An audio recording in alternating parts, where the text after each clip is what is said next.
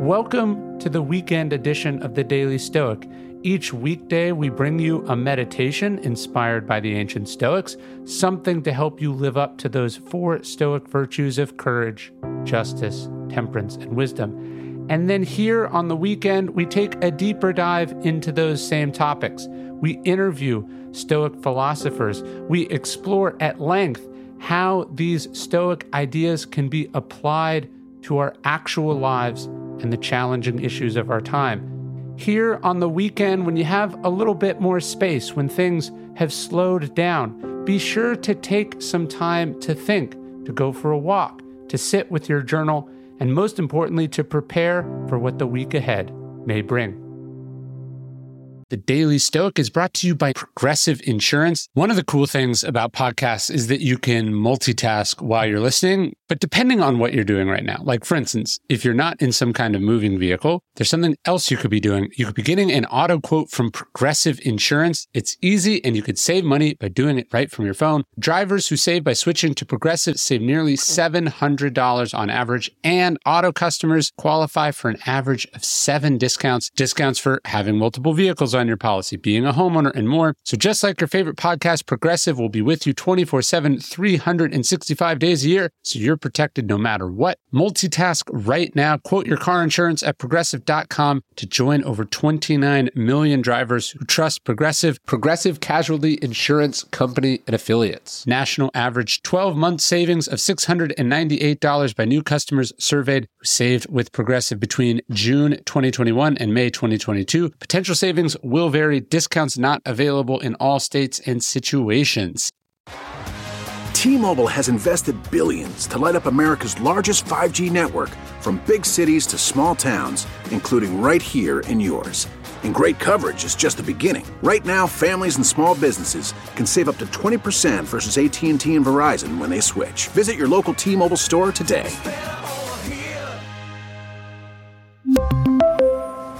Plan savings with 3 lines of T-Mobile Essentials versus comparable available plans. Plan features and taxes and fees may vary. Hey, it's Ryan. Welcome to another episode of the Daily Stoic podcast. I think one theme I read in the Stoics, and maybe I'm reading into it, but I think it's true. It's a study, a focus on the sort of tragic, flawed, great men and women of history. Right? Seneca is fascinated with Alexander the Great. Marcus Aurelius talks about Nero and Vespasian. He was up close and personal with Hadrian. Cicero and Cato, they talk about Marius and Caesar, of course. Posidonius is there when Marius dies. The Stoics were ambitious, but they also understood, as Wright Thompson says, the cost of these dreams and the sort of company that the top level often forces one to keep, like sort of who their peers were. Marcus Aurelius, it said, is sort of reluctant, almost cries when he's told he's going to be emperor because he knew how many bad kings there were. So what I try to write about in my books are these figures, the good ones and the bad ones. I learned this from Robert Greene. You sort of show the observance of a law, but also the transgression of the law. So I'm fascinated with these figures.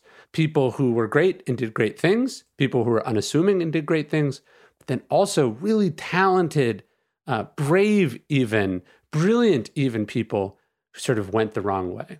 And I think Robert E. Lee is one of those characters. You have the indisputable fact that this guy commits treason. And he was not just a slaveholder, but not a particularly kind one, not even a particularly reluctant slaveholder.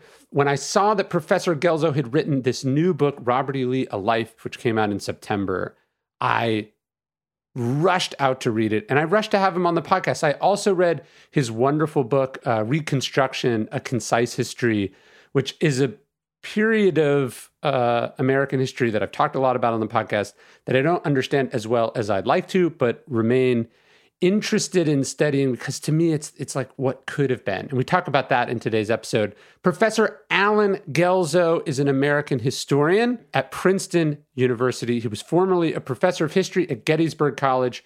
And his interest in the American Civil War was partially motivated by his grandmother, who actually attended lectures put on by the Grand Army of the Republic as a child. He received the 2013 Guggenheim Prize in Military History for his book, Gettysburg, The Last Invasion, which is one of his most popular books. He also wrote Fateful Lightning, A New History of the Civil War. And then, as I said, Reconstruction, A Concise History. And then his other book, Abraham Lincoln, Redeemer, President. And as I said, his new book, Robert E. Lee, A Life, came out in September. It's a great book, and I think you'll enjoy it. All right, well, I have a bunch of things that I want to talk to you about. But as I was researching for this, this is a question that perhaps you're uniquely suited to answer, because in my reading and understanding of the Civil War and American history, I've always been fascinated with Reconstruction, sort of how it goes wrong, how it doesn't end up, sort of accomplishing what it set out to accomplish in a lot of ways. I sort of see it as this tragic historical what if. As someone who was born in occupied Japan, one of the few successful Reconstruction efforts, when you look at Reconstruction, do you see it as what could have been? Was it a historical inevitability? Like, what goes so wrong that, 150 years later, we're still dealing with the consequences of coming up short there? Well, Ryan, my guess, and this is only an educated guess because this moves us into the realm of what if. And I've always found that what if is very soft ground to try to tread upon. Sure. But my general sense of things is that Reconstruction fundamentally is overthrown. I don't even like to use the word failed, because that would suggest that there was some defect of intention in the reconstructors. Now, it was really overthrown by people who were opposed to its intentions and goals. In trying to understand it, though, I think one of the major problems that we deal with is that in Reconstruction, nobody really knew what they were doing. I don't mean that in specific instances. Yes, people had specific jobs and specific responsibilities. I mean in the overall sense that Americans really did not have useful models of what to do in this thing called Reconstruction. You could look to the past, but the past was not always terribly helpful because you basically got two versions of what you should do with territory or peoples whom you had conquered or reconquered, in this case, those who had been in rebellion. One of them was, I'll call it the Sulla option. I'm going back, of course, to the Roman civil wars, and that is you cut off the heads of everybody who opposed you. Yes. Then you salt the earth behind you. Exactly. The other option is the Julius Caesar option, where you start pardoning lots of people.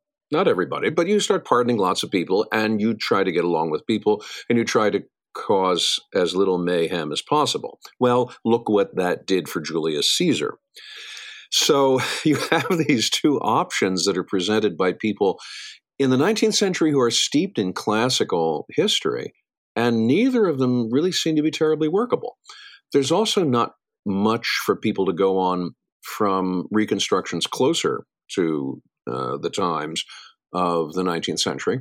For instance, Reconstruction in England after the Cromwellian interregnum. That tended to move in the direction of the Sulla option, and that did not always produce a great deal of stability either. Not too many people wanted to imitate a lot of the things that had happened at that time. But on the other hand, what were you going to do? Simply nothing? So there's a big complication that emerges out of the fact that there's no real roadmap easily available for how to do this thing called Reconstruction. There's no place you can take people. There's no book you can give them, Reconstruction for Dummies. And in large measure, Reconstruction is a lot of improvisation. I think the improvisation pattern shows up in the way we handle the Reconstruction amendments, the 13th, the 14th, the 15th Amendments. The 13th Amendment is fairly straightforward. We're going to abolish slavery. All right, we abolished slavery. And then people sat down and thought and said, oh, wait a minute, that's not enough. We need to do something more. We have to address the question of the citizenship status of those who have been freed from slavery. And so there comes the 14th Amendment. And that, by the way, is only one of the provisions of the 14th. The 14th is a grab bag of at least 5 different provisions. But each of them in its own way is part of this pattern of improvisation. A problem comes up, we propose a solution, then we find that there are other problems. Right? The 14th Amendment then comes into being. Then we realize, well, that didn't quite do the job. So we have the 15th Amendment, which was much more specific about linking citizenship and voting rights. What you're seeing here is a steady unfolding of people who are feeling their way forward in really novel territory. And that provides lots of opportunities for making mistakes. It provides lots of opportunities for people to sabotage, subvert, and undermine while the process of discovery is undergoing. And as a result, what you get in Reconstruction is often some very disappointing results. The second thing I'd add to that is the time frame. Reconstruction is usually dated as something which takes place between 1865 and 1877. That's just 12 years. And when you think long term, the kind of work that Reconstruction needed to do in the post-Civil War South was simply not the kind of thing that could be done in just 12 years. But the political environment changes so dramatically over those 12 years that by the time we get to 1876 and 1877, the will to move forward with Reconstruction has simply evaporated. I mean, one reason why it evaporates is you have the Panic of 1873.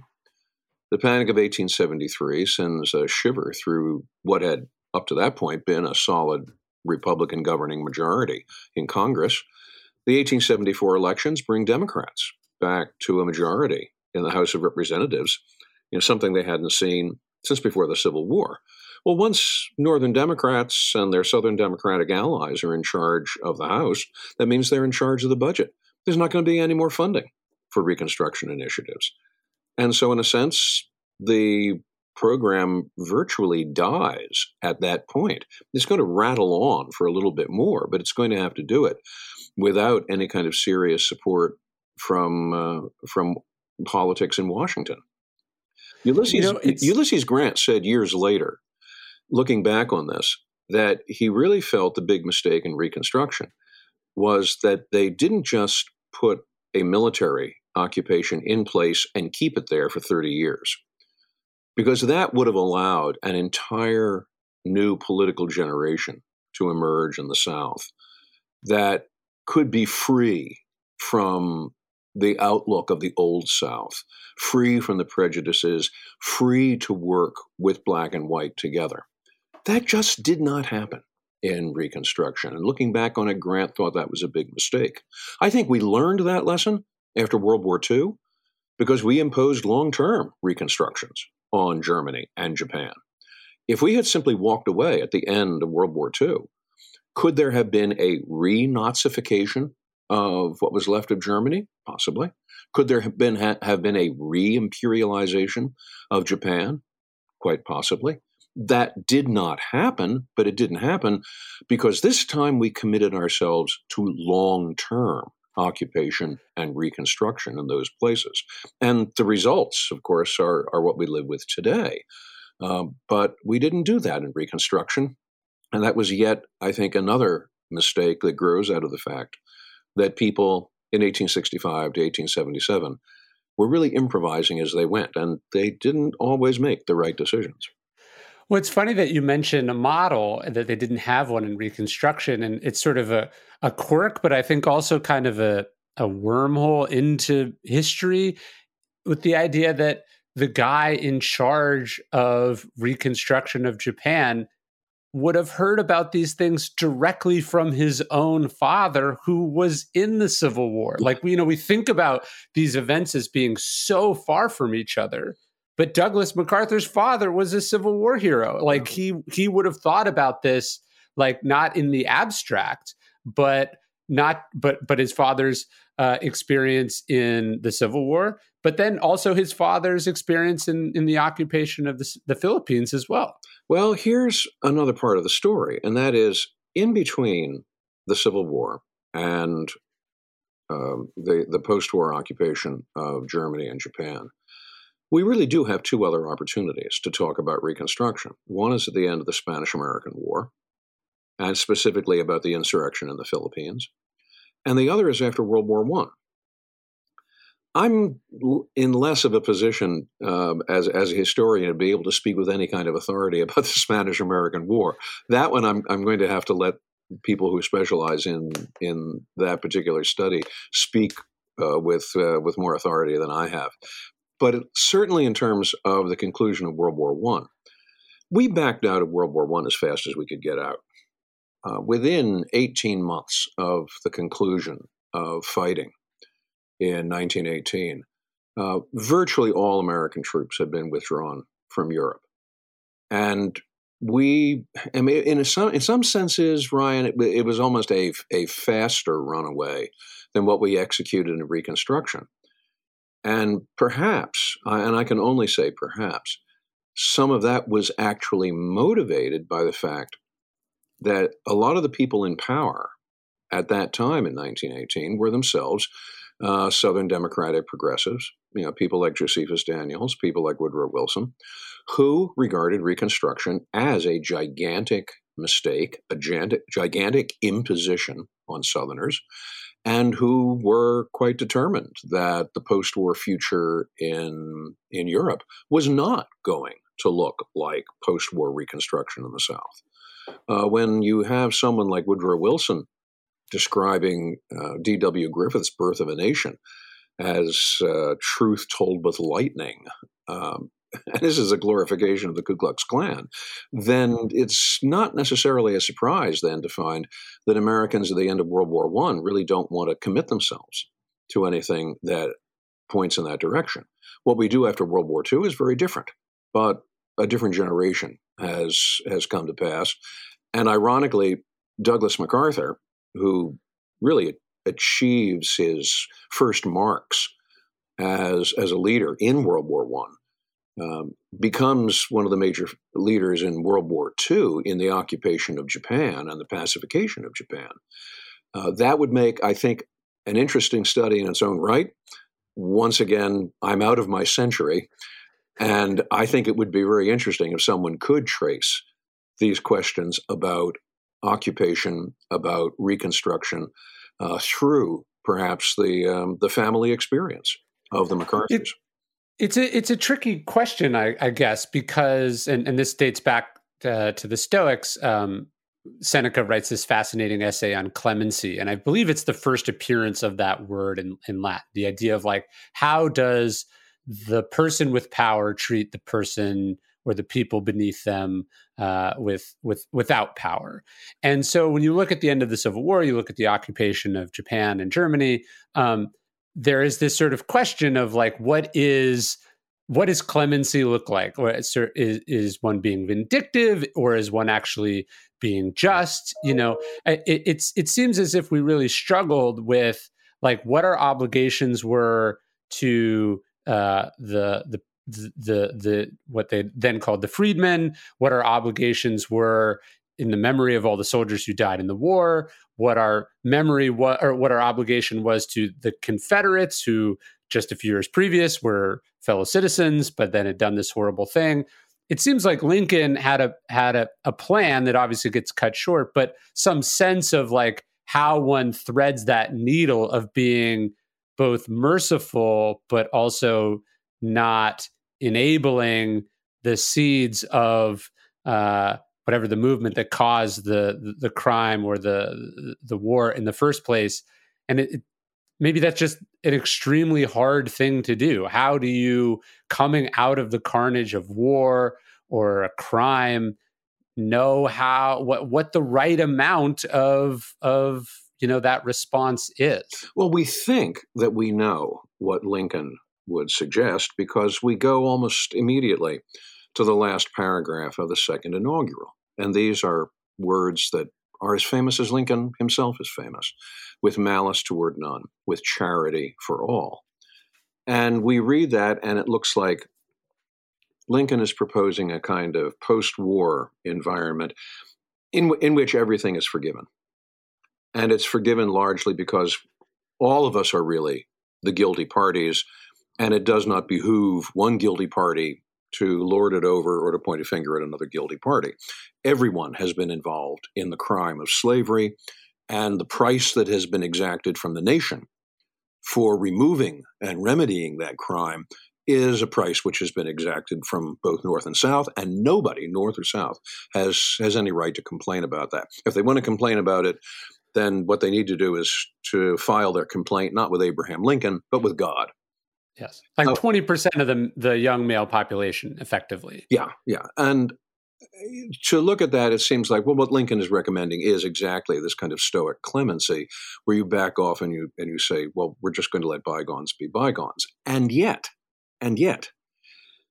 Lincoln is not by any means consistent with that view, if that in fact is what he meant by with malice toward none and charity for all.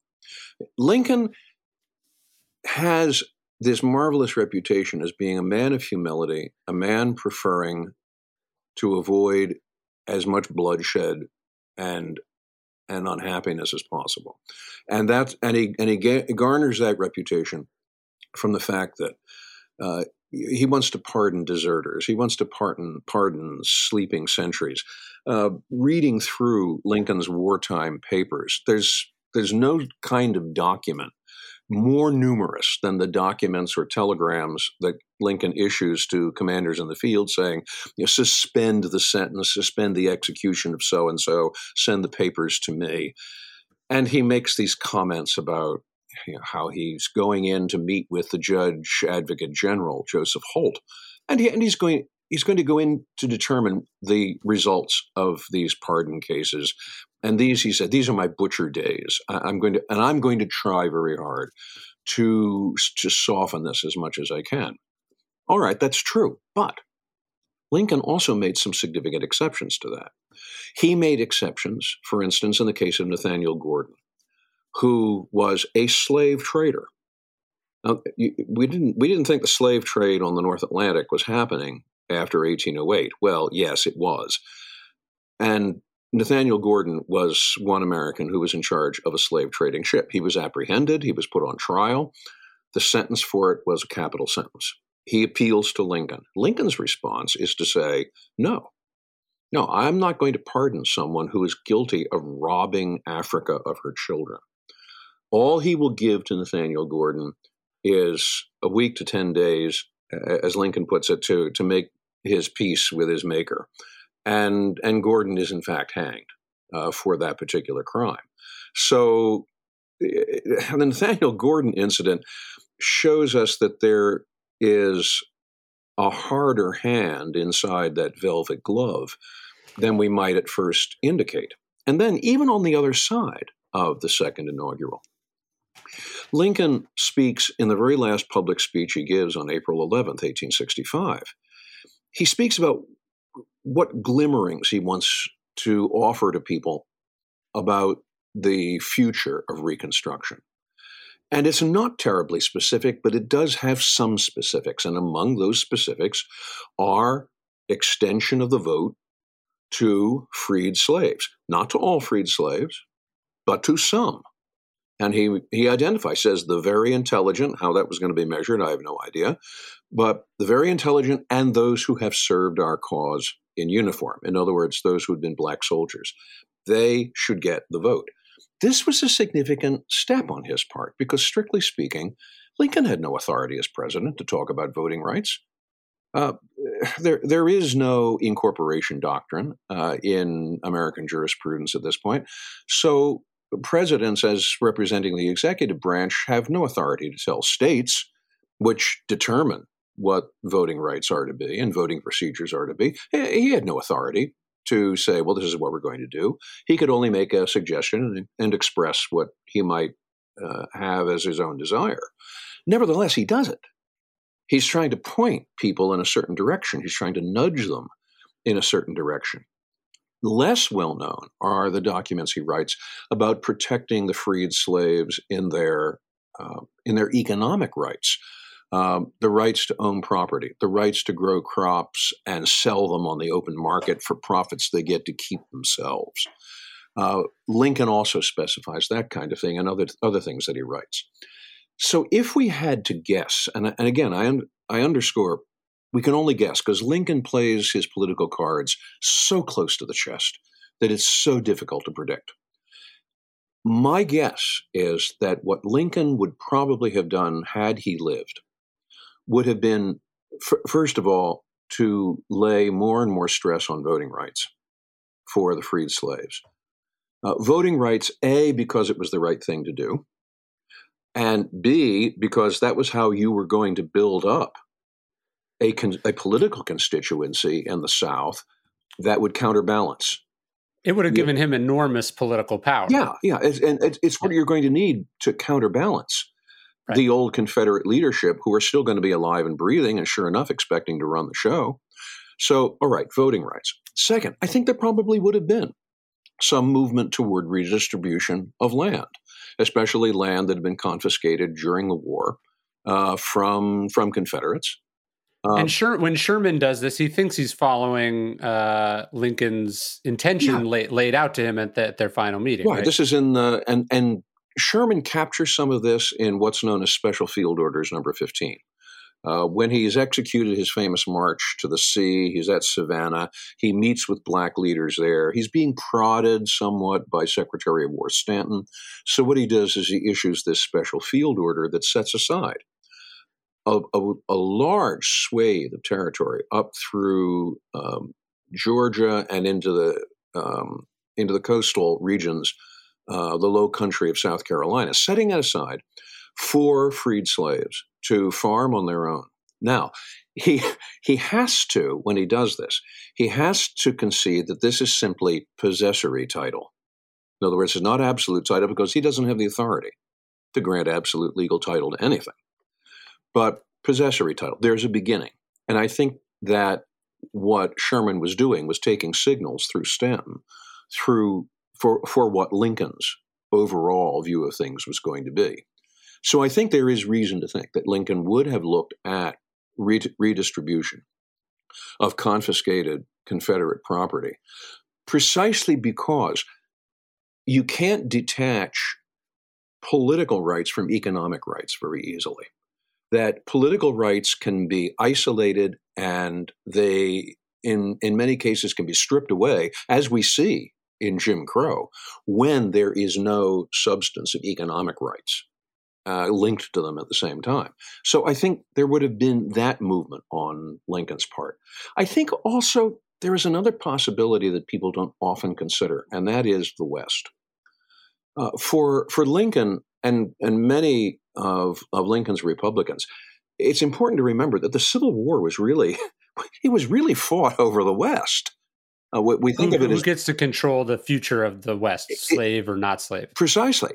We think of the Civil War as North versus South. Well, that's true, but it's North versus South over who gets to control the West. California, Arizona, Nevada, and everything in between. That huge stretch of territory that was known simply as Kansas, Nebraska. All of this,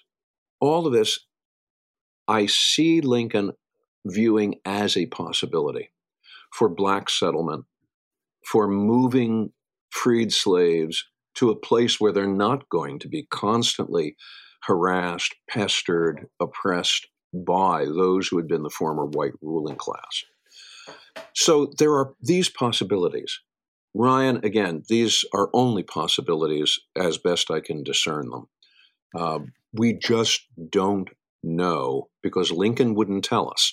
And in that last speech that he gives, he dangles this tantalizing announcement that he has something planned that he's going to issue as a statement about new directions in the post-war years. But he never says what they are, and 3 days later, he's assassinated. So we never actually find out. The only clue we have is that in his last cabinet meeting on the 14th of April, 1865, of course, he goes to Ford's Theater that night, but in the cabinet meeting that he has that morning, Secretary of War Stanton lays out a plan about military government of the southern states, of the former Confederate states. And that plan may have been a reflection of what Lincoln was hinting at in that April 11th speech. Now, if that's the case, that would have meant that Lincoln was considering moving in exactly the direction that years later Ulysses Grant wished the federal government had moved in. And if that had happened, and if that was Lincoln's intention, perhaps the whole history of Reconstruction, perhaps the whole history of race in America might have turned out very, very differently. But again, I have to emphasize, we just don't know. And bear in mind the fact that Lincoln had just been elected for his second term. The tradition, of course, was that you didn't look for more than a second term. That meant that he would only have been president up until the 4th of March, 1869. Even if Lincoln had in his vest somewhere a plan with all the things that I've described, he would really only have had another 3.5 years or so to implement that. And that's not a whole lot of time to do something as far-reaching as the kind of Reconstruction that I've been describing. And so it means that if he didn't have a successor that was willing to carry that out, it might have been Ulysses Grant who would have been willing to carry it out, but maybe it wouldn't have been.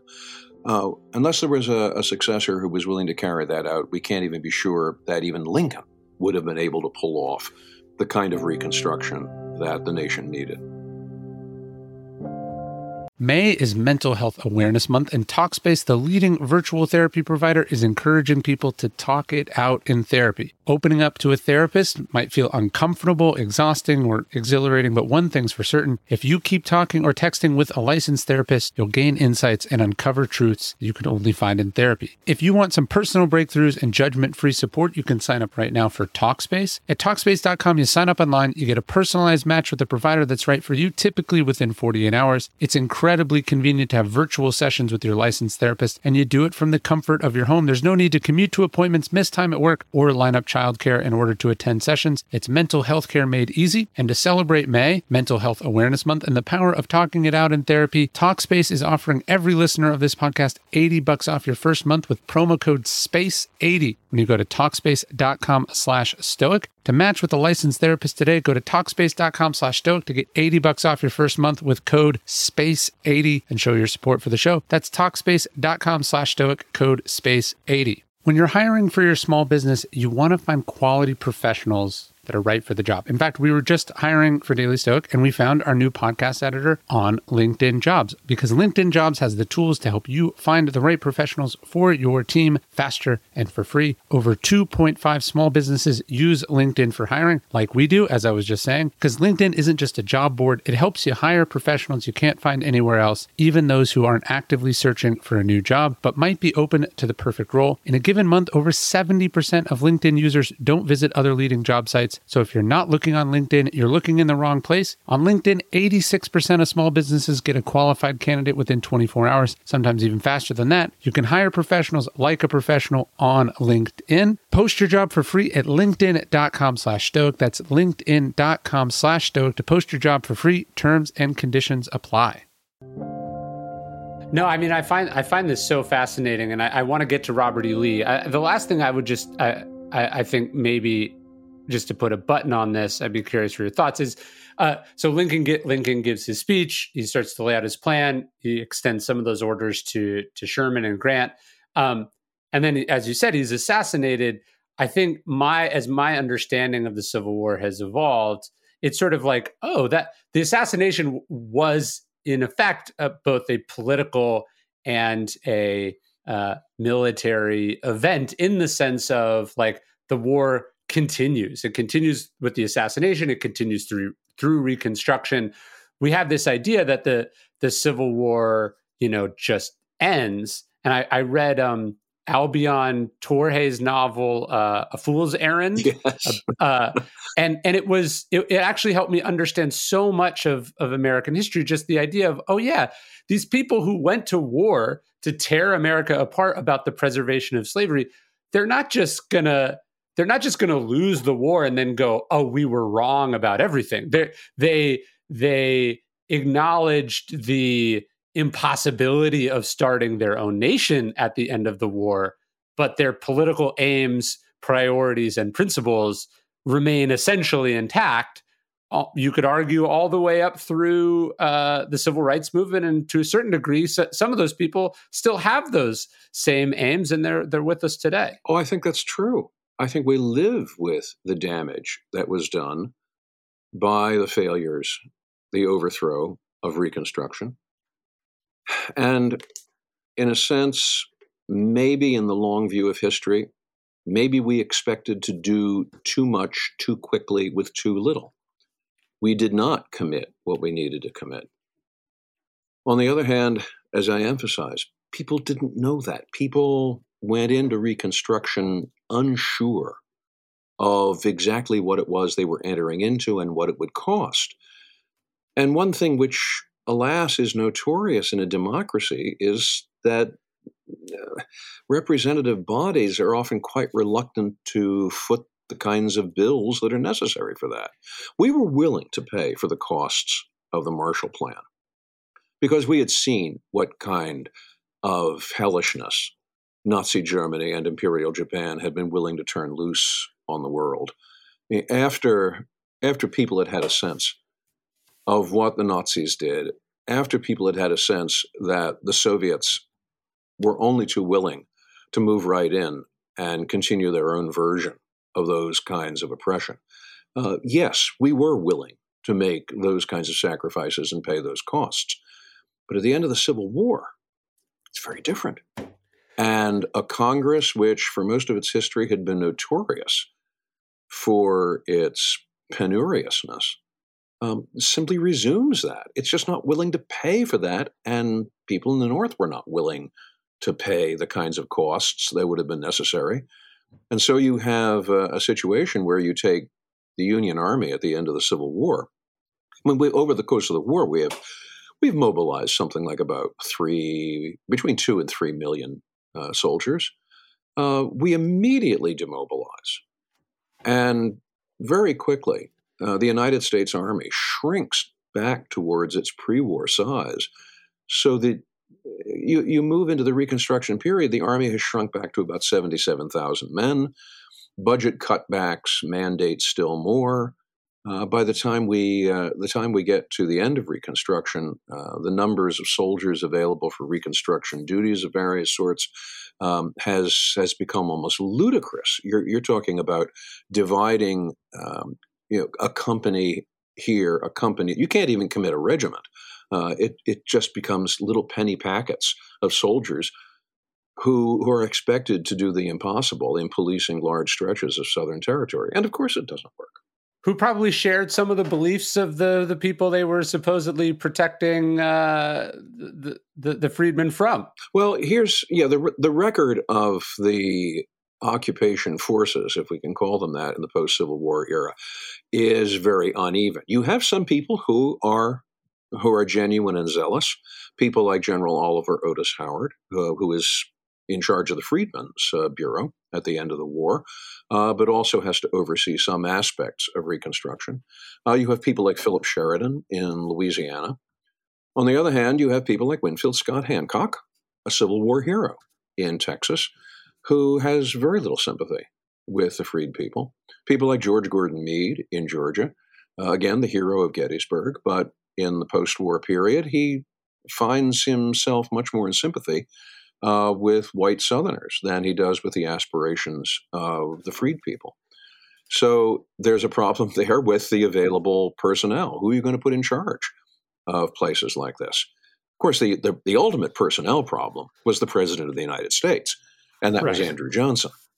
So that when you have, for instance, a military commander in one of the southern districts who is, in fact, prepared to use military resources to protect the rights of the freed people. Someone like Daniel Sickles, a colorful and sometimes madcap figure in his own right, but nevertheless, Sickles was willing to use military resources that way. President Johnson has prevailed upon to revoke his appointment and appoint someone else who is perfectly willing to get along with white Southerners. So there's another factor, and the Andrew Johnson thing. Yeah, the idea that Lincoln is succeeded by Andrew Johnson. It was like taking, if I can put it this way, it was like taking the assassination and making it exponentially worse. Right. No, and it's. I think COVID has helped me understand too just how, like, even in something much more clear cut than the complications of a civil war, where you just have a sort of a threat to public safety, a pretty clear path forward for how to deal with it, and then you have people on different elements of a spectrum as far as how they believe it, how much they really care about other people, how susceptible they are to misinformation or competing goals. You realize, a lot of these things come down to political will.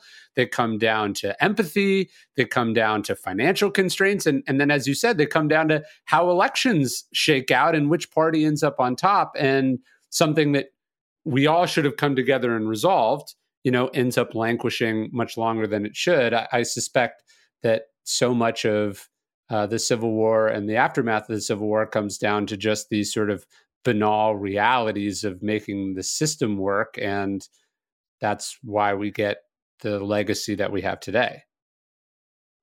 Well, one of the difficulties we face in situations like this is that when you have the terrible political conflict and alongside it, the terrible political paralysis, it is precisely the sort of thing that tempts people to throw their hands in the air and wonder if this thing called democracy is really worth it, is really capable of solving these problems. And it's at that point that people will turn to other kinds of political solutions, authoritarian solutions in some cases. I think that it is absolutely and utterly important to keep in view how much we need to pursue, to cherish, and to treasure democratic principles and to protect them, because democratic principles can be very fragile, especially in times of great social or political stress. That fragility can be very threatening. And I think that we need to do as much as we can in keeping in view what is going to conduce to the health and the future of our democracy. Because it is our democracy which is the promise of the future. Our political conflicts are about the promise of the immediate now. And it's so easy to be distracted that way. And do you feel like, as I know you've been somewhat critical of Lincoln as a wartime leader and as a politician, I've always, you hear in school, Lincoln jailed newspaper editors or, accused people of being seditionists or whatever. Again, with COVID, watching, sort of real harmful misinformation or people abuse this or that, which has real long-term and immediate health consequences to the public. Did it give you any more sense of just how vexing that problem must have been for him? Again, I'm not condoning it, but it sort of made me go, oh, yeah, he didn't have many tools in his toolkit when people are actively acting in bad faith and the stakes are so high. Our system doesn't really have much in the way of a response for dealing. It's like our whole system so depends on people doing the right thing voluntarily that when that doesn't happen, it feels like we're really stuck. Well, I can't speak with any kind of real authority about present situations. One of the great problems about being a historian is you tend to know less the closer you get to the present. Mm-hmm. So don't ask me what happened last week. To ask me what happened in 1865, I can tell you about that. With Lincoln, what you see is very interesting this way, because yes, there is the reputation that attaches to Lincoln that Lincoln moved in very dramatic ways to exercise power. I've seen some people describing him as a dictator, a totalitarian, and that I think is pretty excessive, pretty tedious. When you look at how Lincoln manages the politics of the Civil War, it really is extraordinary because on the one hand, he has a very strongly divided North to be the president of. And he has many people who are willing to rally around him loyally, but he has many other people who are very determined in their dissent and for a variety of reasons. Sometimes it's in despicable reasons. Sometimes the reasons are linked to race and racial denigration. Other times the reasons have more principle. And that is, what about suspending the writ of habeas corpus? What about arresting newspaper editors? What about silencing free speech? And those events like that do happen during the Lincoln administration. I think there are two things to bear in mind looking at the way Lincoln addressed a national crisis of this sort. And that is that Lincoln tends to take a comparatively easy hand to them. When you look at the total number of civil liberties crisis events, things that involve the arrests of people, imprisonments, and so on, waving away the writ of habeas corpus, basically the total number for these amounts to about 14,000. And when you figure 14,000 out of a population of over 20 million people in the North, we're not talking about massive suppression of civil liberties. And in fact, that 14,000 tended to be a grab bag that included smugglers, other people operating on the legal fringes, people who were accused of bushwhacking and guerrilla activity, crews of blockade runners. So when you factor all that in, Lincoln adopts a remarkably tolerant view towards dealing with his critics. There are occasions when newspapers get shut down, and sometimes it's because commanders in the field do it, and not because Lincoln has ordered it. This is what happens with Ambrose Burnside and the shutdown of the Chicago Times in 1863. But there are occasions when Lincoln does order the shutdown of a newspaper. He does that with two New York newspapers in 1864. Not only shuts them down, but has their publishers and editors imprisoned. Well, that's a pretty severe case of things. On the other hand, he backs off almost at once. And the papers resume publication, the editors and publishers are released, and things go on as they had gone before. And there are plenty of newspapers out there across the North which are violent in their criticism and attacks on Lincoln, who never suffer any penalty. One editor in Dubuque, Iowa, published an op-ed calling for Lincoln's assassination. The man was never arrested. His paper was never shut down. He got away with that. That would almost be unimaginable today. Someone like that would immediately get a visit from the Secret Service, at least. Sure. But that doesn't happen with Lincoln. One of Lincoln's most thorny critics, Clement Vallandigham, is arrested when Vallandigham gives a speech that he is accused of saying and encouraging people to resist the draft or to desert. He's arrested. He's put on trial before a military tribunal. He's sentenced to sit out the war in Fort Warren in Boston Harbor. There's a tremendous civil liberties outcry over this. What does Lincoln do? Lincoln alters his sentence to expulsion to the Confederacy. Right. And, it's almost as though, Vallandigham likes the Confederates so much, let him go hang out with them.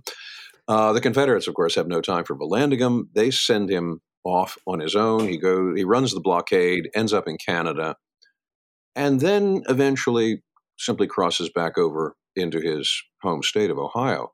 And at that point, people come to Lincoln and say, should we arrest Vallandigham again? And Lincoln says, no. Unless he's actually causing some kind of disturbance, real civil disturbance, just let him go. And that hands off approach tended to be more of Lincoln's than the approach of, let's say, a Woodrow Wilson, who didn't mind throwing Eugene Debs into jail, even though Debs was running for president against Wilson. But he throws Debs into jail because of Debs's criticism of the draft in World War I. So Wilson is much more intolerant on civil liberties issues. Even Franklin Roosevelt, the idea that you take an entire group of unoffending people, Japanese Americans, and you take them and intern them in internment camps, and you do it for at least, for most of them, for 3 years of the war until 1944. That's a civil liberties violation on the most staggeringly public scale that Lincoln never even comes close to. So when I look at Lincoln's handling of crisis times like this, Lincoln's approach is much more willing to take risks. And I think his willingness to take risks with democracy is nowhere more apparent than when he runs for re-election. If anybody in American history had reason for saying, look, we've got a national emergency, this is a civil war. That would have been the moment right. to declare yourself to suspend elections. Right. If ever there was a moment to do that kind of thing, certainly 1864 would have been it. And yet that never seems to have even crossed Lincoln's screen, even at the moment when, by the end of August 1864, he's convinced he's going to lose the election to George McClellan. What does he do? He writes this so-called blind memorandum, laying out before his cabinet. He doesn't actually let them see it. They'll read it later. But he lays out what would have been his provisional plan of action for cooperating with McClellan in the event that McClellan won the election. Now, of course, McClellan doesn't win the election. Then Lincoln opens the document and reads it all to them. And I would love to have been a fly on the ceiling at that cabinet meeting just to watch their reactions. But he's willing to take that risk. He's willing to undergo the ultimate trial of a democracy and democratic leadership, and that is election. And of course, it turns into a resounding validation of Lincoln's leadership. But just think of what the alternative might have been. Suppose McClellan had won the election in 1864. Well, he's elected on a platform which commits him to peace. He would have found himself at some point or other, and probably sooner rather than later, committed to some kind of negotiations with the Confederacy. Look, in 1864, if you open negotiations with the Confederacy, no one's going back to shooting. There's been too much bloodshed. And that would mean that you would have had an independent Confederacy. Probably worse than that, if I can make it sound worse, you would probably have had some provision in a negotiation for rendition of fugitives from slavery. In other words, people who had run away during the war, found some kind of refuge with the Union armies, or enlisted in the Union armies as soldiers. It's very difficult for me to imagine that a McClellan settlement would not have included some provision about rendition. After all, that's what we did at the end of the Revolution. It's what we did at the end of the War of 1812. Why wouldn't it have happened here? The Confederacy. And we had the Fugitive Slave Act before that. So, I mean, sure. So the idea, right. It's impossible for me to think that would not have been part of some kind of settlement. And I think in those terms of the sheer catastrophe that would have been. And yet Lincoln runs that risk, the dimensions of which I'm sure he was keenly aware of. But he runs that risk because over and above his own personal political fate, he has put the survival of democracy itself. And he says to a group of well-wishers who come to him after the election, he says to them, we could not have free government without elections. If we had canceled this election, it would have been effectively conceding the whole game to the Confederates. It would have been saying, you're right, democracy doesn't work. When for a guy who supposedly shredded the Constitution, in fact, sort of when it came down to it, there's this sort of ultimate fealty towards it. Lincoln once replied to a letter sent to him by Salmon Chase, his Secretary of the Treasury. This was in September of 1863, and it concerned emancipation. The Emancipation Proclamation had been in operation since January 1st of that year. But the proclamation made exceptions. I mean, this is a war powers proclamation, so he can only free slaves in those areas that are, quote unquote, at war with the United States. That meant in the proclamation, he has to exclude the slaves of Kentucky, Maryland, Delaware, Missouri, border states that legalized slavery but stayed in the Union during the war. Well, he makes those exceptions in the Emancipation Proclamation. 9 months afterwards, Salmon Chase writes to him and says, we really need to go the distance. We need to emancipate all the slaves, not just the ones in the areas where the Confederacy is still resisting us. And Lincoln writes back to him, and it's a sympathetic, it's a respectful letter, but it's also got some real steel in it. And he says, if I do that, then am I not setting the Constitution aside? Would I not be in the boundless field of absolutism?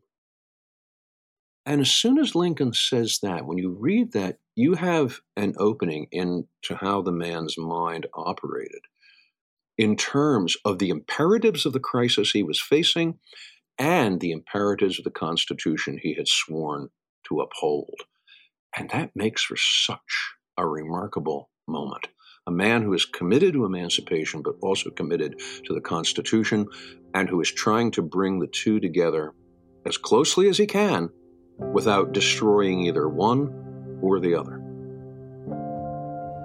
Welcome to Fail Better, David Duchovny's new podcast with Lemonada Media. On Fail Better, David, who has experienced both low and high-profile failures throughout his life, explores the vast world of failure, how it holds us back, propels us forward, and ultimately shapes our lives. You could say, right, the obstacle is the way. I've always been a student of failure, of things that go wrong. It's so easy to celebrate things going right, but we can learn a lot from when it doesn't go right. Each week, David Duchovny chats with guests like Ben Stiller and Bette Midler, and more about how our perceived failures have actually been our biggest catalyst for growth, revelation, and even healing. Through these conversations, he hopes listeners can learn how to embrace the opportunity of failure, fail better together. Fail Better is out now wherever you get your podcasts. Audible is the destination for thrilling audio entertainment with highly anticipated new releases. The time is now more than ever to embrace breathtaking, sinister, and shocking tales that have enthralled you, especially with brand new exclusive thrillers. My wife and I have both been raving about this book, Furious Hours. Whether it's kids' books, my books, thrillers, history books, the Stoics, it doesn't matter. You can find whatever you're looking for on Audible. My belief is that books are important and amazing. I'm a little biased, of course, as an author, and whatever gets them into your brain, I'm all for. As an Audible member, you can choose one title a month to keep from their entire catalog. Visit audible.com/dailystoic or text Daily Stoic to 500-500. That's audible.com/dailystoic or text Daily Stoic to 500-500. So as it sounds like what we're really talking about here is that sort of the power of individuals to make sort of choices ultimately. You know, we talk about the great man of history theory, that it does at certain points come down to what an individual does or doesn't do in, you know, big moments. And I do want to talk about the new book because I'm fascinated by Robert E. Lee. At a sheer human level, I have always been fascinated and horrified with sort of Robert E. Lee pacing in his house, deciding whether he's going to side with his state or his country. And I thought maybe you could sort of give us some insight into that terrible dilemma and how he ends up, I think we could pretty safely say, making the wrong call. But how does he get there? How does that happen? And what's your take on it? Robert E. Lee, in the spring of 1861, when everything seems to be coming apart and no one knows how to glue it back together again. Robert E. Lee, it is very, very difficult to pin this man down. This is one of the frustrations I had in writing a biography of him, because he zigzags. He has written to his wife in the 1850s as the crisis between North and South is beginning to heat up, to furnace heat. He writes to Mary Custis Lee, and he says to her, "Slavery is a moral and political evil in any country." And when you read that, you think, okay, you've got it. You've got the tiger by the tail. You know what the story is. You know that slavery is wrong. What are you going to do about it? In the same letter, he then goes on to say, but it's really more of a problem for white people than it is for black people. And you think, what we can convince ourselves of is so incredible as human beings. I know. I mean, you want to say, have you ever seen what slavery looks like, really? Have you ever read the advertisements for fugitive slaves in the newspapers in the South? There's one here that I've got in my box of note cards here. This is from North Carolina in 1838. And the advertisement reads like this: "Runaway or stolen from the subscriber on the 27th of last month, a Negro woman and 2 children. The woman is tall and black, and a few days before she went off, I burnt her with a hot iron on the left side of her face. I tried to make the letter M, and she kept a cloth over her head and face and a fly bonnet on her head so as to cover the burn."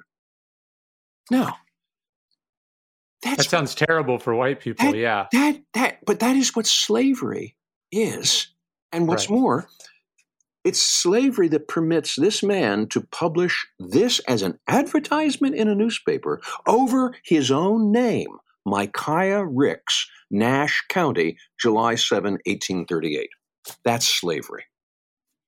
And for Lee to look at that and say, this is an evil, you think, you got that right. But then to look away from it and to say, well, I'm really not going to see it for what it is. I'm going to pretend it's this other thing. I'm going to pretend it's more of a problem for poor little me, a white Southerner, than it is for that woman in North Carolina who had a hot iron branding her face. That is a zigzag, a moral zigzag of the most extraordinary proportions. And it's the only thing I can compare it to is what W.J. Sebold wrote about Germans in the 1930s, that they could look on what was happening and look away from it, just determined not to see it. And he's determined not to see this. Now, the same thing happens as he's making this decision. He has said, and he says this right up through March of 1861, secession is illegal. Secession is not constitutional. Secession is nothing but revolution. And he doesn't mean that as a compliment. The only flag that I want to serve under is the Star-Spangled Banner. We have to preserve the kind of union that the founders bequeathed to us. He says this in letters that he writes to members of his family. Then comes the moment in April of 1861 when Francis Preston Blair Sr., acting as the intermediary representing Abraham Lincoln, makes to Lee this offer.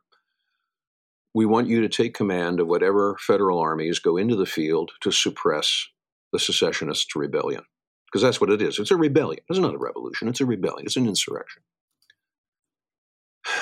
And Lee says to him, I can't do that. I can't take that command because I can't raise my hand against my native state, which is, in this case, he's referring to Virginia. And then he goes and has this interview with Winfield Scott, says the same thing, resigns his commission in the U.S. Army. That's the second decision he makes. Again, you think, okay, he just can't He just can't side with the Confederacy. You think you've got him pegged. Right. You think at this point he's simply going to say, I'm going to take a neutral position. I'm not sympathetic with the Confederates, but I can't do things to Virginia because Virginia represents my family and my family networks. I can't fight against them. That was a little specious anyway, but never mind. Sure. It's that he makes a third decision, and that is to accept an invitation to go to Richmond. And when he gets to Richmond, he's presented with a commission as general of Virginia's state forces, which he accepts. You watch this man take this step by step by step. And each step that he takes is one step away from his original allegiance as a United States Army officer and a citizen of the United States. And by the time you get him to Richmond, by the time you get him to the end of April 1861, he's in bed with the Confederates. And you read his letters at that point, and you realize something has gone very wrong for him. He is not enthusiastic about the decisions he has made. And he's, even as commander of Virginia forces, he's telling Virginia, you got to be on the defensive. Don't take any action that's going to provoke anything from the Lincoln government. To the point where in Mary Chestnut's famous diary, there's this interesting passage that Mary Chestnut records about Southerners whom she knew, South Carolinians mainly, who really believed that Robert E. Lee was a sleeper cell, that Robert E. Lee was not really sympathetic with the Confederacy, that he was not to be trusted, and that he was going to end up being put on trial as a traitor to the Confederacy. So what you're looking at is the zigzag. A man who sees what is right and does something else. And I don't know if I can bring this back to Stoic terms, but I remember this passage in Plutarch's essay on moral virtue, where he's quoting Euripides, saying, I've got a mind, but nature is taking me in this different direction. God sends evil for us to recognize, and we see what it is. We know what is good, but we don't do it. And watching Robert E. Lee in this case is like watching someone who is acting out a script that could have been written by Plutarch or the Stoics that way. You just watch him take these steps that get him in deeper and deeper and deeper until he can't get out again. Well, it's like he's making these half decisions, even though each decision to any outside observer is obviously a step in the wrong direction. The idea of resigning your commission as your country is in the midst of experiencing a rebellion, taking a commission in your state, which is inherently at odds with your country. It's like he just can't, you said it a couple of times, it's like he just can't face what's happening. And because I think if he could face it, it would make obvious what he had to do clear, but he doesn't want to have to do that. So it's this sort of denial and denial and denial and denial until he's sort of, he's so far down it sort of made the decision for him. He is a master of denial this way. And the funny thing is the denial pays its evil dividends all through the war in his life. Because through the war, no one is a sharper critic of the Confederate government than Robert E. Lee. He never has a good word to say about Confederate governors, about the Confederate Congress, even ultimately about the Confederate President, Jefferson Davis. There is such a marked absence of enthusiasm on Lee's part that the diary of the famous Confederate war clerk, John Beauchamp Jones, Jones records in his diary from time to time these suspicions. Lee isn't really seen as being totally on board with what the Confederacy is doing. And then in the very dying months of the Confederacy, what does Lee do? Lee becomes this advocate for recruiting black slaves as Confederate soldiers and emancipating them and their families. I mean, this is such. I mean, what I was saying about zigzagging. This is such a zag that right. It's like if he could have gotten there earlier, he would have spared himself the whole trouble and kept the country together. I mean, this is the point. The newspapers in the Confederates, the Charleston Mercury goes berserk over this. They accuse. This is February and March of 1865. They're saying this about General Lee. Yeah, you know what they're saying? They're saying Robert E. Lee is a traitor. Robert E. Lee has sold us out. Robert E. Lee is nothing but an old Federalist. This is what the Confederate newspapers are saying about Robert E. Lee. And then, of course, the Confederacy only lives for a few weeks longer. And on the road to Appomattox, what is he saying to people? He says to William Nelson Pendleton, "This is how I knew it was going to end all along." In the closing weeks of the war, he goes under cover of night, like Nicodemus going to Jesus. And he goes to Robert M.T. Hunter, who was a Confederate senator from Virginia, but more importantly, he had been part of the 3 commissioners that Davis sends to Hampton Roads at the end of January, the beginning of February 1865, to meet with Lincoln and Seward. So Lee goes to Hunter, and Lee says to Hunter, "The Confederacy is done. The Confederacy is over. You need to take the floor of the Confederate Senate and tell them that Jefferson Davis is delusional, that we can't fight on, that we need to make whatever terms we can possibly make with Lincoln." And Hunter listens to this. Hunter said afterwards in an article he wrote for the Southern Historical Society papers that it was very clear to him that Lee believed the war was lost. And Hunter responds to Lee and says, "Look, I'm only Senator Hunter. And no one's going to listen to me in particular. But if you, General Lee, if you will publicly say that, that'll make all the difference in the world." To which Lee responds, "I can't do that. I'm a soldier. That would be mixing politics with the military. I can't do that." And so after this night-long discussion that these two have, Lee goes away and nothing like that happens. Meanwhile, he commits many more troops to die on the battlefield for a war that he knows is lost. Yeah, I mean, even on the retreat to Appomattox, Henry Wise, who'd always been something of a pain in the neck to Lee, Wise says to Lee, you can almost hear him pointing his finger at Lee, "If you don't believe that there's a possibility of Confederate victory, then every person who dies on this march is blood on your hands." And Lee just wipes it away, said, "Oh, don't talk that way. That's not the way we should be talking. I don't want to hear anything like that." Well, there we are with denial. There we are with the zigzag again. The funny thing is about Lee, well, I mean funny in the sense of ironic, because there's no laughter to be attached to it. Lee actually becomes more of a Confederate partisan after the war than he ever was during it. It's only after the war that he begins to write, and he's doing this not publicly, he's doing it privately in personal correspondence. It's only then he starts making these arguments about the legitimacy of secession, the need to resist consolidated government. George Washington was only doing the same thing that I did. That's after the war. In a sense, Robert E. Lee joins the Confederacy once the Confederacy is dead. The lost cause of the Confederacy, in effect. Now, again, he's not a lost causer in the sense that the lost cause takes life in the 1870s after his death. Sure. But there is a piece of it there.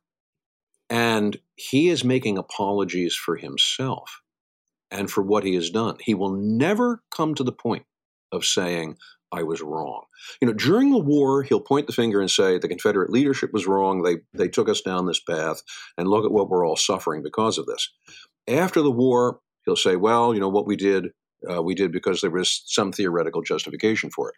The one thing Robert E. Lee will never do is take personal responsibility. Where you see that in a very striking fashion is right after Gettysburg. Lee is well known on the field of Pickett's charge after Pickett's division has been brutally shot to pieces, and it comes streaming back in pieces to him. He stands there and he says, "This is all my fault. This is all my fault. Everyone try to pull together now. I made this decision. This is my fault." That's what he says there, and that's usually what historians say, and they say, well, look, you know how generous Robert E. Lee was. Look at what Lee starts saying a few days later. Look at what he writes into his official report.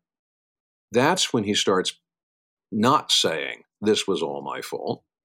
That's when he starts saying, well, if only Jeb Stuart had been here. Well, if only this. Well, if only that. Robert E. Lee is what I would call, psychologically speaking anyway, he is a perfectionist. And like most perfectionists, when he makes mistakes, he has a very hard time admitting that he has made them. If mistakes are made, they're usually because of someone else's fault. And this is a pattern which repeats itself throughout Lee's life.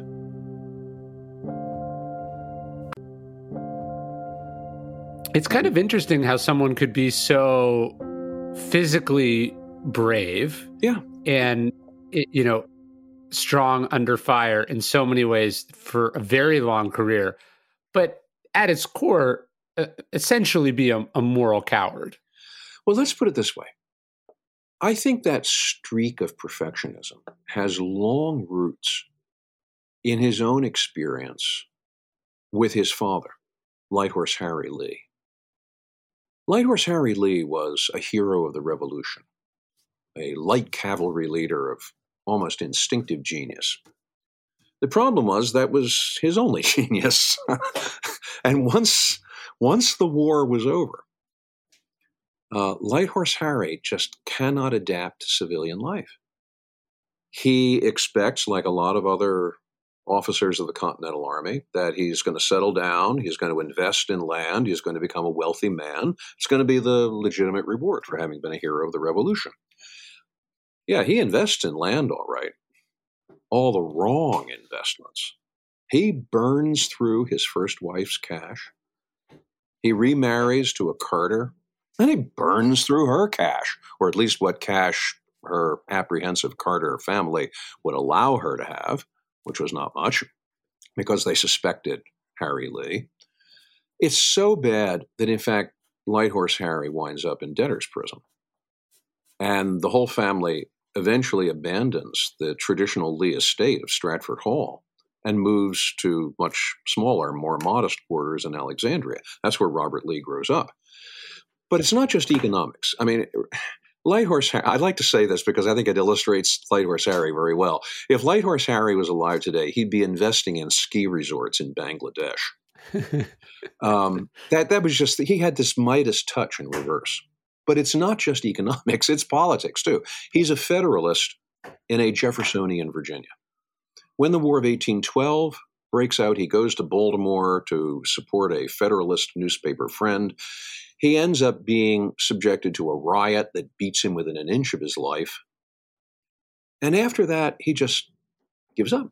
He leaves the country. He departs for the West Indies. Robert is 6 years old. He never sees his father again. I think that loss of a parent before the beginning of adolescence is one of the most grievous wounds that the human heart can suffer.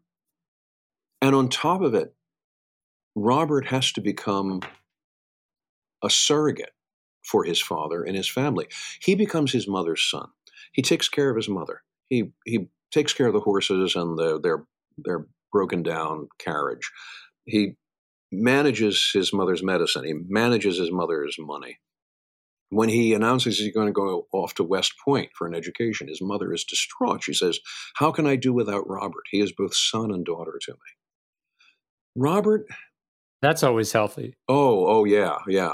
Robert saw himself as redeeming, as having inherited the responsibility to redeem the damage that his father had done.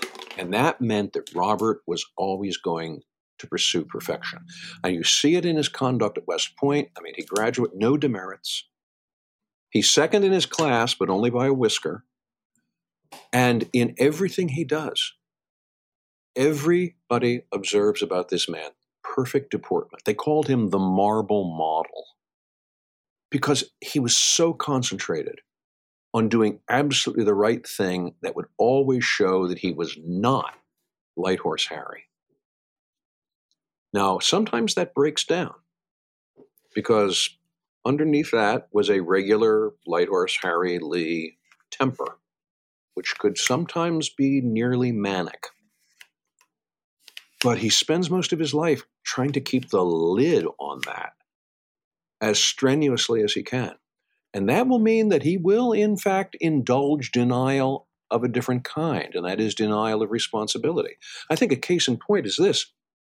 After the surrender at Appomattox, Lee is associated with two documents, one very well known, and that's General Orders Number 9, which is the document that is distributed to his surrendered army, telling them, reassuring them, we only gave up because of overwhelming numbers, we did bravely, and we were honorable, et cetera, et cetera. That's one document, and that's the document that, again, is supposed to be one of the foundations of the lost cause. The truth is that Lee didn't write it. It was written by Lee's military secretary, Charles Marshall, who handled all of Lee's outgoing correspondence. And in fact, Marshall, in his memoirs, says that Lee read over what Marshall wrote and actually struck out what he considered the more inflammatory parts. So we don't actually know what the original of General Orders Number 9 looked like. But this was actually Marshall's document, but it was issued over Lee's signature. The other document Lee writes is his official report to Jefferson Davis. And it's a report, of course, which is never really going to catch up with Davis because Davis at this point is on the lam and will be until May 10th when he's tracked down and captured in Georgia. But in that official report, it's a very different story. In that official report, Lee is talking about how his army has fallen apart, how it has been plagued by desertion, how people were not obeying orders, that they had lost the fervor that they had previously demonstrated in military conflict. You read this report and you set it beside General Orders Number 9, you think, was this written by the same man? And of course, the answer is not really. But the report is pure exculpation. The message is this: he is not responsible. Why was there a surrender of his army? Because the army fell apart underneath him. Well, you've been so generous with your time. I had one last question for you, if you have time to answer. Oh, sure, go ahead. Yeah.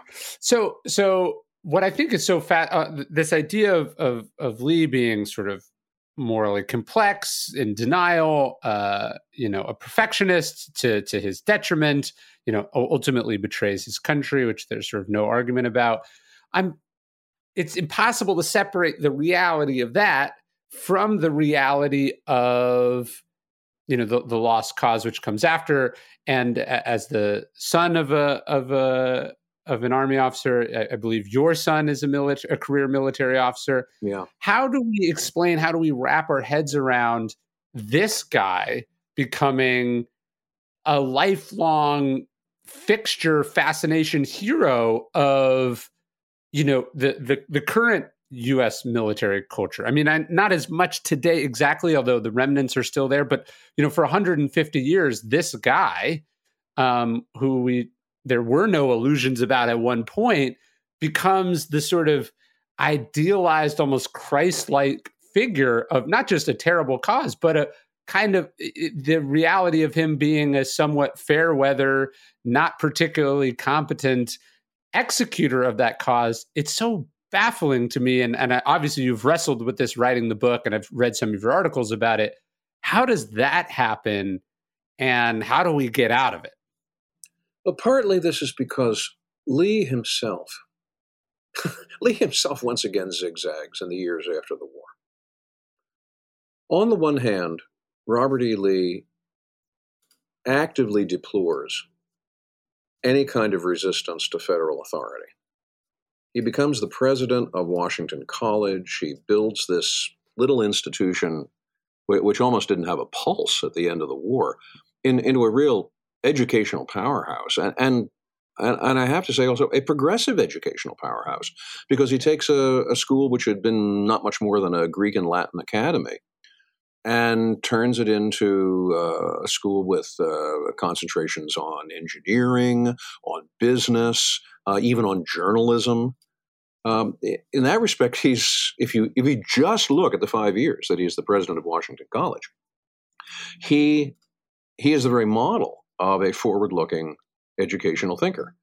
And his rationale for that, very largely, is this: we have to rebuild the South. We're now once again part of the United States. Well, we have to take ourselves up by our own bootstraps, and we have to rebuild. And the best way to do it is to do it in practical ways, not to sit and wail and complain and point fingers. So that there's that part of Lee, and that's connected to the fact that he actively resists any attempts to join in Confederate reminiscence events. He doesn't go to reunions. He doesn't call his former officers to come join him in Lexington, Virginia, where Washington College was and is located today. He doesn't attend reunions when he's invited in 1869 by David McConaughey in Gettysburg to come to a reunion of the general officers at Gettysburg that McConaughey is trying to sponsor. Lee writes back and says, no, I won't come. I don't really believe in these kinds of events. But all they do is promote ill feeling, and we've got to put an end to that. When he's written to by Thomas Rossiter, one of his old cavalry officers, about a project for erecting a monument to the Confederates, he actually says to Rossiter, "Don't do it. Don't bother with this kind of thing. This is only going to make for ill feeling between the sections, and that's not what we want to have happen." So on the one hand, there is a Lee who looks like he's accepted the consequences of the war and is trying to build the South back up in a way so that it once more is part of the United States. Okay, that's great. But then you also look at the Lee who tinkers with the idea of writing a reminiscence of the service of the Army of Northern Virginia. This is the Lee who will write to Lord Acton to say what the Confederacy was doing was really the same thing the American revolutionaries and George Washington were doing. This is the same Lee who will advise Southerners not to be all that trustful of blacks. And if they do have to extend the franchise to blacks, then they should do it in such a way that only a small number will qualify, even if you have to disqualify an equivalent number of whites. But make sure you rig the game so that the number of black voters is small enough that they really won't have any say in things. And you read that and you think, well, this is a continuation of the Confederacy by another name. It's the zigzag, Ryan. It's the zigzag. And it's the zigzag that I have found perplexing in this whole project. At the very beginning, if you picked up biographies of Lee, like the great 4-volume biography by Douglas Southall Freeman, which is kind of the mountaintop biography of Lee, even to these days. I mean, it won a Pulitzer Prize back in the 30s when it was published. And as a biography, it is quite a technical achievement. The research that went into it was extraordinary in its detail. There had been nothing like it previous. Yet Freeman is very frank about saying that Robert E. Lee's character is, and this is his word, simple. That when you look at Robert E. Lee, you just see a straightforward apostle of duty and uprightness. And there's nothing complicated about the man at all. He's like the Southern version of King Arthur. And that's echoed by a number of other Lee biographers. I think of people like Clifford Doughty. They say the same thing. There's no complexity to Robert E. Lee. He is a straightforward apostle of duty. I came to the project of Lee suspicious of that, because someone who was a straightforward apostle of duty is not going to treat that offer in April of 1861 the way Lee did.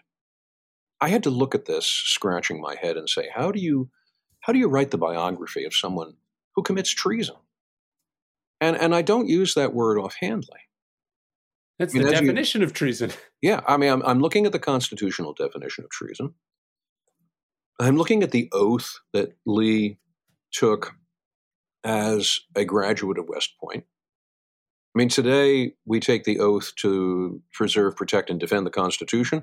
Actually, the oath Lee took in 1829 was even more pointed. It was an oath to the United States. So this business of squirming around and saying, well, I've got this prior loyalty to A Virginia. higher duty. Yeah, that doesn't square at all with the oath that he took in 1829. So I look at this, and what I see is complexity, not the complexity of depth. What you encounter in Abraham Lincoln is the complexity of depth. Oh, that's beautiful, yes. But what you meet in Lee is the complexity of confusion, of confused purposes. Because what stands immediately behind that confusion of purposes are these driving forces that I think emerged out of that trauma, that original trauma in his life.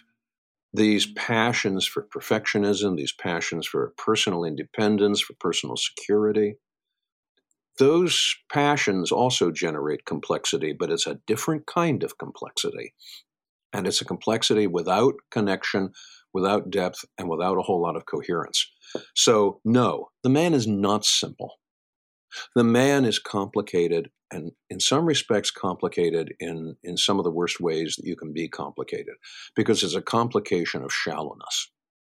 And that I think confused is well said. Yeah, and that is the great struggle to me, or at least it was my struggle, in trying to figure out Robert E. Lee. I had a friend that for the years I was working on this book would say to me, and he had a point to this because he was from Texas, and he would say to me, have you figured him out yet? And I'd keep having to say, no, I haven't figured him out yet. It took a very long time to try to piece together what was going on in Lee's mind. And you do it sometimes because there will be a comment he will drop. And sometimes it'll only be one comment, it'll be one sentence. But he'll drop it, and you look at it and say, wait a minute, that's the crack in the teacup that shows you the whole interior. And you find it at some very peculiar moments. Let me give you one last one in as we're moving towards the end here. In 1857, Lee's father-in-law, George Washington Parke Custis, died. And in his will, Custis did something very strange. First of all, he cut Robert Lee out of the will. In other words, here was one example coming back years later of people mistrusting the Lees. So Custis cuts his son-in-law out of the will. That means that Robert E. Lee does not inherit the Custis plantation, Arlington, on its bluff overlooking the Potomac. But it does mean, maddeningly enough, that Custis points to Lee as the executor of his will. So on the one hand, he takes away from Lee. On the other hand, he hands him the responsibility as executor of the will. Well, part of that will was a demand, for the payment of cash legacies to Lee's daughters, $10,000 for each of them, which was quite a fortune in those days. And B, the emancipation of all the Custis slaves within 5 years. Now, the dilemma this poses for Lee is that old man Custis had run Arlington really into the ground, fiscally speaking. So Lee approaches the problem the way you would expect an army engineer to approach the problem. This is all going to be algorithms and equations, not people. The slaves at Arlington rebel against this. They are convinced that old man Custis had simply emancipated them in his will and that they should be let go. And this creates a tremendous tension between Lee and the Custis the slave population at Arlington. And it eventually blows up when 3 of them run away. They're apprehended in Maryland and brought back. When they're brought back, Lee accosts them, says, "What did you think you were doing?" And their response is, we ran away because we considered ourselves as free as you are. This is what, at this moment, the marble image cracks. And Lee orders them whipped. According to one account, he even takes the whip in his own hand and lays on himself. Afterwards, you read the letter that he writes to his son, Custis, about it.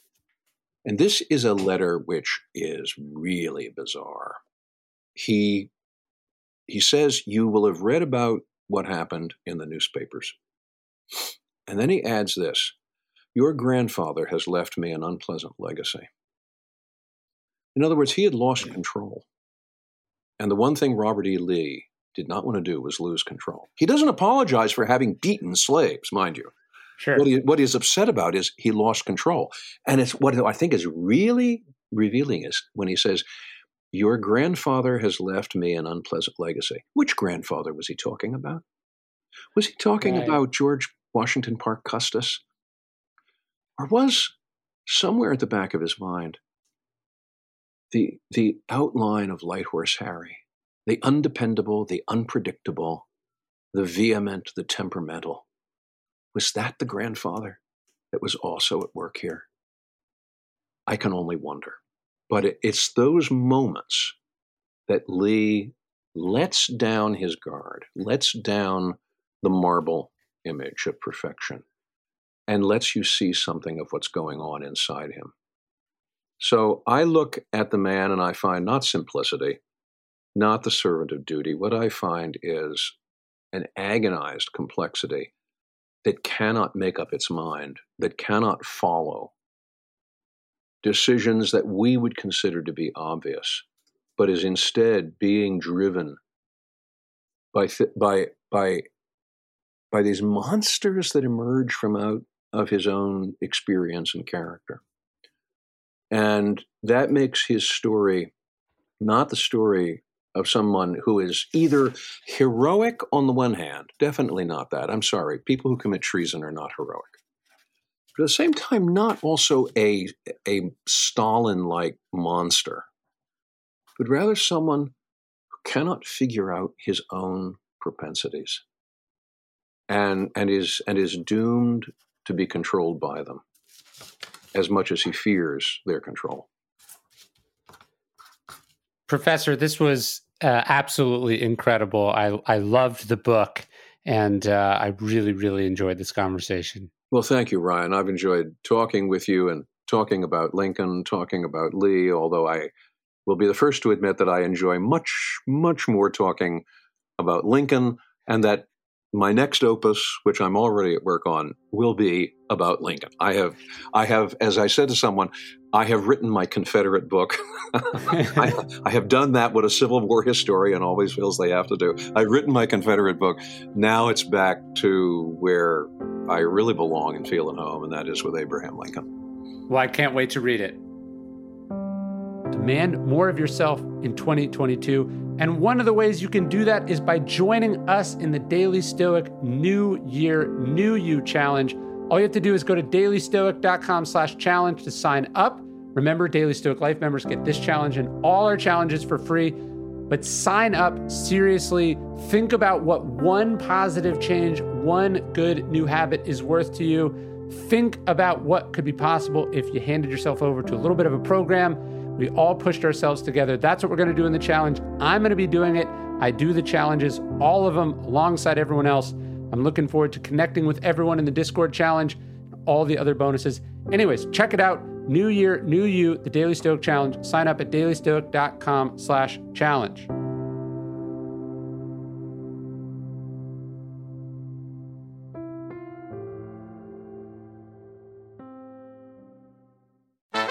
Do you want to hear about the $100 wedding dress that just saved Abercrombie? Or the tech acquisition that was just like Game of Thrones? Or the one financial equation that can solve climate change? Then check out our daily podcast, The Best One Yet, or as we call it, T-Boy. This is Nick. This is Jack. And we pick the 3 most interesting business news stories every day for the perfect mix. 20 minutes each morning, you're going to feel brighter. We call it Pop Biz, don't we, Jack? Where pop culture meets business news. So whether you want to kick off a conversation with your buddies, or you're going for that promotion at work, or you just want to know the trends before your friends, feel brighter by starting your morning with us every weekday. Listen to the best one yet on the Wondery app or wherever you get your pods. You can listen to the best one yet ad-free right now on Wondery Plus. For more deep dive and daily business content, listen on Wondery, the destination for business podcasts. With shows like The Best One Yet, How I Built This, and many more, Wondery means business. You know, if I would have applied myself, I could have gone to the NBA. You think so? Yeah, I think so. But it's just like, it's been done. You know, I didn't want to, I was like, I don't want to be a follower. Hi, I'm Jason Concepcion. And I'm Shea Serrano. And we are back. We have a new podcast from Wondery. It's called 6 Trophies. Woo! And it's the best. Each week, Shea Serrano and I are combing through all the NBA storylines, finding the best, most interesting, most compelling stories, and then handing out 6 pop culture themed trophies for 6 basketball-related activities. Trophies like the Dominic Toretto I Live My Life a Quarter Mile at a Time trophy, which is given to someone who made a short-term decision with no regard for future consequence. Or the Christopher Nolan Tenet trophy, which is given to someone who did something that we didn't understand. Catalina Wine Mixer trophy. Ooh, the Lauryn Hill, you might win some, but you just lost one trophy. And what's more, the NBA playoffs are here, so you want to make 6 Trophies your go-to companion podcast through all the craziness. Follow 6 Trophies on the Wondery app or wherever you get your podcasts. Listen ad-free right now by joining Wondery Plus.